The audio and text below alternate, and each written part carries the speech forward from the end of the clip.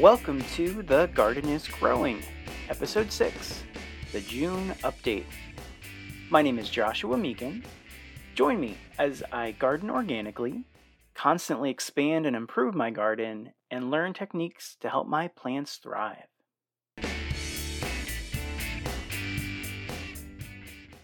It's been quite the stretch since my last episode. I have been very busy with the garden. Whenever I have free time, I've been focusing more on updating and connecting with so many fun people on Instagram that the podcast has taken a back seat. But I am very excited to be doing this new episode, and I do plan on continuing it. I won't promise on being weekly, just with everything going on. I've got a family, I've got a job, and then I've got the garden. But I love doing this. I love hearing about people listening. So here we go.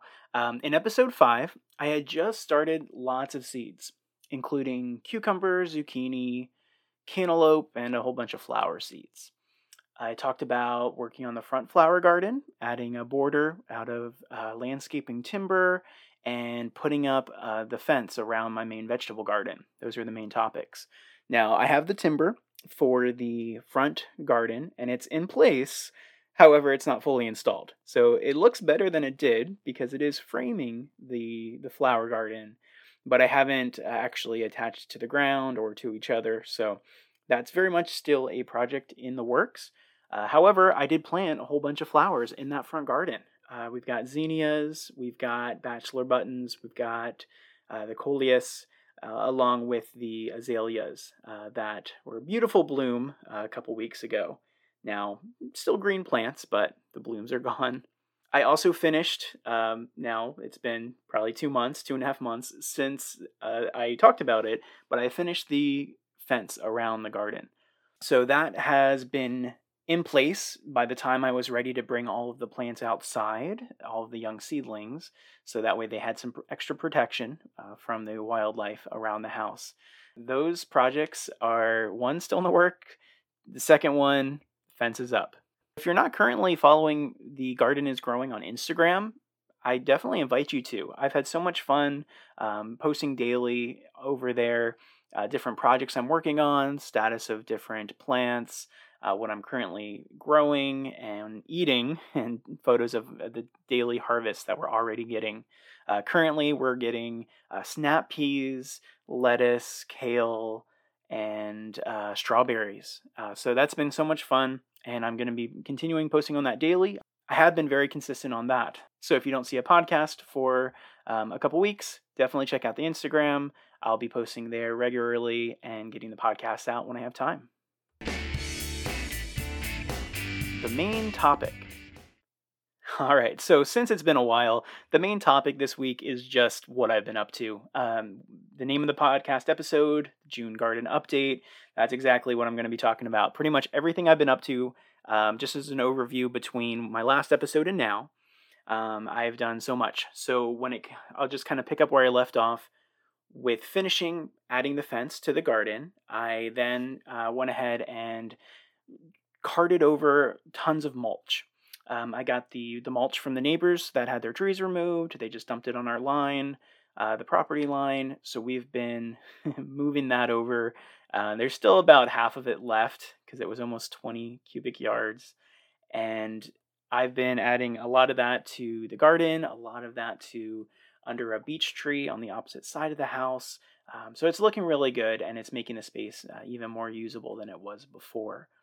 So the garden, all of the walkways, the walking paths are mulched with this arborist mulch, just directly shredded trees. I don't use it around the plants. I use a finer shredded leaf mulch.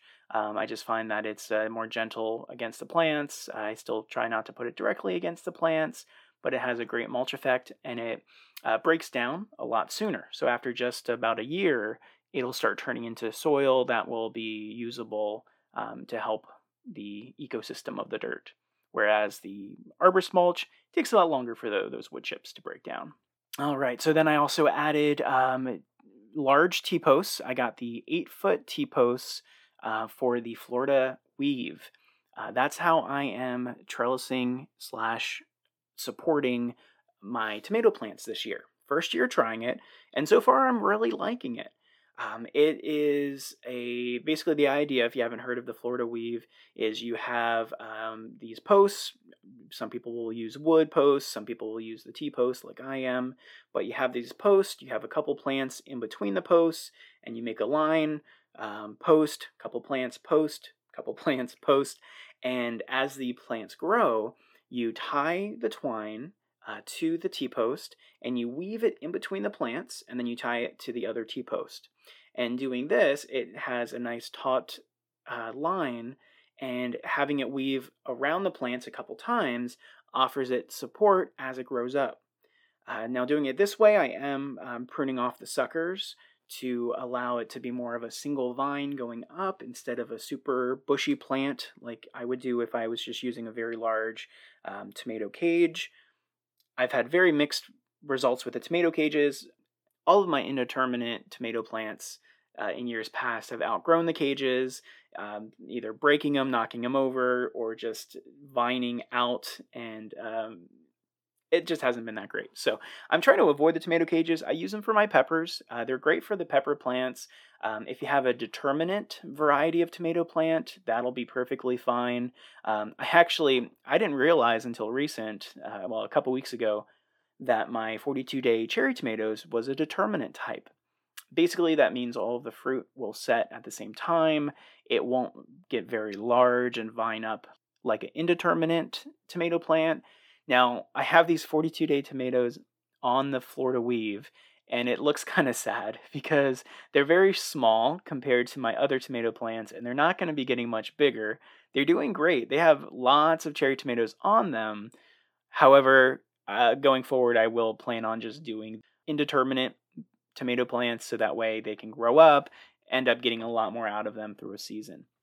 These smaller tomato plants, though, are great if you are doing a garden on a balcony, or if you just have some limited space, or if you have it in a tomato cage, or if your growing season is shorter. If you're more northern than I am, here in Central Virginia, we have a decent sized growing season, zone 7A. But if you're in a colder climate, it very well may be worth doing something like this because you do get the fruit sooner than you would otherwise. All right, so moving on from the Florida weave, I've built a bunch more trellises for other plants. The trellises I'm using for cucumbers, snap peas, and cantaloupe. I've gone a little crazy this year with the cucumbers. It's one of the items that we enjoyed the most out of the garden in the past couple of years. Cucumbers, we slice them for water, we pickle them, we eat them fresh, we cut them up for salads. There's so much we've been doing with cucumbers. I was counting them last year and we got over 90 cucumbers. And this year I'm doing about 3 times the amount of plants in 3 different locations, 3 different ages. So I started them. The ones indoors are starting to fruit right now. The ones that I planted, the second planting I did, they're probably about maybe 6 inches, 8 inches off the ground. And I have some that are showing just their first set of leaves that are about an inch out of the dirt. So I'm just excited for the massive amount of cucumbers we're expecting this year. We'll do more preserving. The pickles that we made last year, we just ate them as we made them, and with 4 mouths, we were able to keep up with the amount of cucumbers we were getting. And I gave some away, which I definitely plan on doing again this year. But the trellises for those, I've got 1, 2, 3, 4, 5 trellises currently, and I need to make one more for cucumbers that haven't needed it yet. I have plenty of PVC pipe right now, so I'm going to make the frame out of PVC pipe and then attach the old metal fencing that I have. I'm almost out of it, but I should have enough for at least one more trellis, about 3.5 feet wide, probably 6 feet tall, and I'll be getting that in the ground. I probably have another week or 2 before I'll need it. So that's one of the projects I have lined up. All right, now obviously I've planted, well, maybe not obviously for people that are in a more northern climate, but I've planted everything outside. It's June 5th as I'm recording this, and it has been plenty warm enough now for a while. I planted everything out the end of March, beginning of April. Didn't have any frost warnings like we did last year. Last year, I think it was the second week of April. We had 30-degree weather and had to put bed sheets over everything. This year, thankfully, we didn't have that cold of weather that late in the season. Now, of course, I've started way more indoors than I needed to plant. Well, that I had room to plant. So I was able to find people I could give them away to, a couple coworkers and some friends and my father. And it's great. I really enjoy being able to give away plants, knowing that somebody's going to benefit from them. A dream I have one day is to be able to grow enough seedlings to be able to sell them, a small business on the side, and then also be able to have like a street stand at the end of our driveway to sell some produce. Those are definitely dreams I have. I don't think our current place we have enough room to do a seedling business, but I don't know. We might have enough room to give away slash sell some produce at the end of our driveway. We'll have to see how the years go. All right, now let me talk about onions and cantaloupe. These are two plants I haven't grown before this year, and I've had mixed results. So for the onions, I started them indoors. I was trying to learn as I go, just basically not giving them too much light. I read could trick them into thinking it was a different part of the season. So I had some issues giving them enough light, giving them too much light. And I wasn't actually expecting them to survive. When it came time to plant, they seemed very weak. They weren't very large, like I saw photos of other people planting out onion seedlings. And I ended up not planting much. I only put out probably a dozen onions out of a couple dozen that I had started from seed. However, they actually seem to be doing really well. They're probably about a foot tall now. I don't know how far along they should be, but they definitely have continued growing. So they're in the ground. I'm watering them when it's too dry, and I'm just kind of waiting to see what happens with the onions. But I wish I planted more out. However, I really didn't have that much extra room. I'm always finding things to put in any extra bags or spaces in the raised beds that I have. But the onions are doing well, so I'm hoping that we'll be able to try them this year, and I'll try to have a better system in place for next year. And the cantaloupe, similar.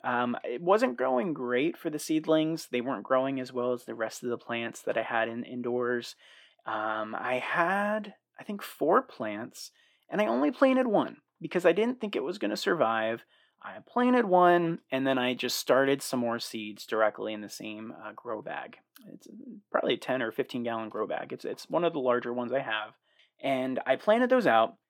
And unfortunately, the seeds never popped up, so they never started growing. On the bright side, the one plant that I didn't think was going to survive, it's doing great. It's about 2 feet tall, a bunch of flowers.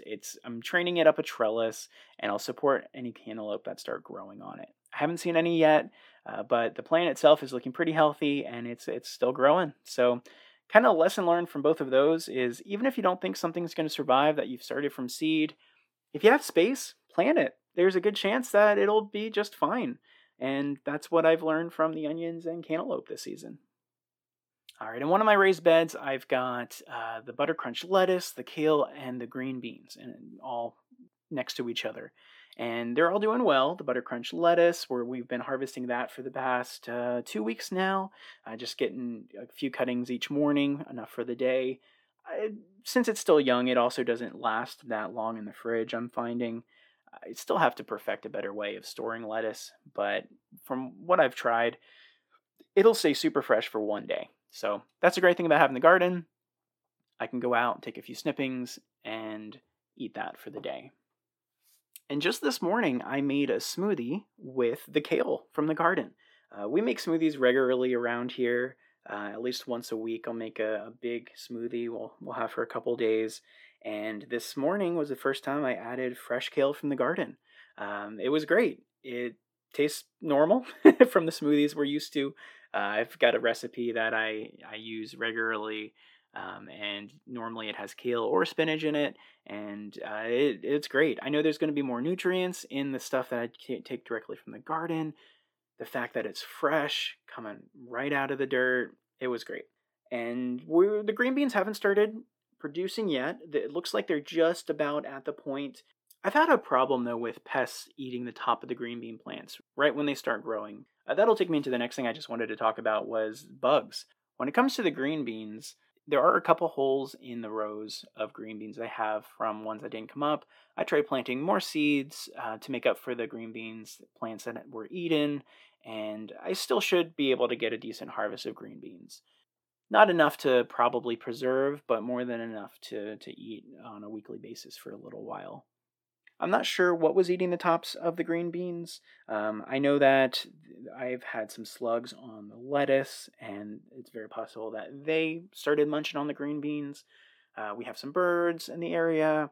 We have some other pests, but pretty much what I've done is use diatomaceous earth around the base of the plants. So if it is something that's crawling up them and eating it, they will be either not wanting to go through the diatomaceous earth, or it will make them not want to come back or not able to come back. The only problem with diatomaceous earth is it can also hurt the beneficial bugs. So I'm using it sparingly around the base of the plants. I do put it on the leaves as well, but if the plants are flowering, I try to avoid using it. So that way any pollinators that come won't be affected negatively by the diatomaceous earth. Putting it around the base of the plants can help ant problems. I've had some ant problems in the garden on strawberries, on cucumbers, on zucchini. I know ants definitely have some benefits. Oh, and on tomato plants. Ants definitely have some benefits. They can help aerate the soil. They can help with a lot of things. So ants in the garden is not a bad thing. Too many ants in the garden, however, can be a bad thing, and I just want to limit the population that's around. I know that they are helping the aphids on the tomato plants. Ants can bring the young aphids onto the tomato plants. They also kind of protect them because they eat what the aphids mine off of the plants. Ants and aphids have a relationship together, so if you have a bad aphid problem, then it might help if you try to take care of the ants as well. So for my tomato plants, I spray a organic insecticidal soap on the leaves directly on the aphids. It has to be on contact, but that will take care of drying up the aphids, dehydrating them, and I put diatomaceous earth at the base of the tomato plants to help limit the ant population that's protecting them and feeding off of them from bringing them onto the plants as well. All right, another garden, not mishap because it's really out of my control, but one interesting thing is my ghost peppers. I am doing 3 varieties of peppers this year. I've got the bell peppers, a giant bell pepper. I've got serrano peppers, and out of all of the ones I've started, I've only kept 3 of each of those, and I've given the rest away, just because I really didn't have that much space for all that I'm trying to grow. I want to continue to expand the garden, add some more raised beds, try to amend some of the soil in places I can direct sow into the ground. Raised beds and bags, though, are my go-to. And the ghost peppers, they're not doing so great. From the start, they always seem smaller. They always seem they weren't growing as fast. I fertilized them like the rest, so I'm not quite sure what stunted their growth. I believe I did everything the same with them as I did with the others, and the others are already fruiting. We've got like a 2-inch, we have a 2-inch bell pepper, at least 2 of those going, and serrano peppers that are starting to form. But the ghost pepper plants themselves, they're super small. They're in the ground and they're still alive and they're still growing. However, they're not more than 5 inches, maybe 6 inches off the ground. So they're about maybe a quarter of the size of the other plants I have going. We'll see. I'm going to keep watering it when they need it. I'll try to avoid them getting too much water. I'll try to help with any bug problems if their leaves are starting to disappear. But at the same time, we'll see. I'm not expecting to get any ghost peppers. I was super excited for this, just be able to say, hey, I'm growing ghost peppers, and I just wanted to try it. I wanted to give them away. But I know that it's not too practical. I'm not going to cook that much with ghost peppers. But at the same time, hey, it's fun. So we'll see. I'll give updates on those. I haven't posted any photos of those on Instagram just because, they're small. But I'll probably do a story or something coming up just talking about it. But hey, I'm talking about it on the podcast. So you have to be on Instagram and the podcast to see everything all together. Resources. The resource I have for this week is a book. I've started listening to the audiobook of Mini Farming: Self-Sufficiency on a Quarter Acre. This book is cool. I'm only part of the way through it, but it's already putting so many ideas into my mind. It makes me want to set up that fruit vegetable stand at the end of the driveway and start giving away or selling vegetables. It makes me want to expand my garden by threefold. And basically, it just talks about being self sufficient on a smaller amount of space. Now, a quarter of an acre is pretty large for a garden, but it's talking about feeding a family of four or feeding a family of three on the space with having enough to sell or enough to give away, preserve. So it's putting a lot of fun ideas in my mind, and just a book I wanted to share. So Mini Farming: Self-Sufficiency on a Quarter Acre. I'll put a link to the book in the show notes. I'll also link to it in the link on my Instagram bio. Thank you so much for listening and bearing with me as I've taken quite a bit of a break from the podcast after just doing 5 episodes. I very much enjoy doing these garden update episodes and sharing what I'm currently working on with all of you. Instagram I've found to be a very cool place to do that. So that's why I've been okay taking a little bit of a break, because I feel like I haven't, since I do share on a daily basis on Instagram. And I found a great community of gardeners over there. So if you haven't followed me already, it's The Garden is Growing. I'll link to it in the show notes of the episode. And I look forward to seeing you over on Instagram. Feel free to send me an email at joshua@thegardenisgrowing.com. Any podcast suggestions, anything you want to hear about, learn about, questions for me, send me a message over on Instagram or my email. And I look forward to talking to you all soon. Take care.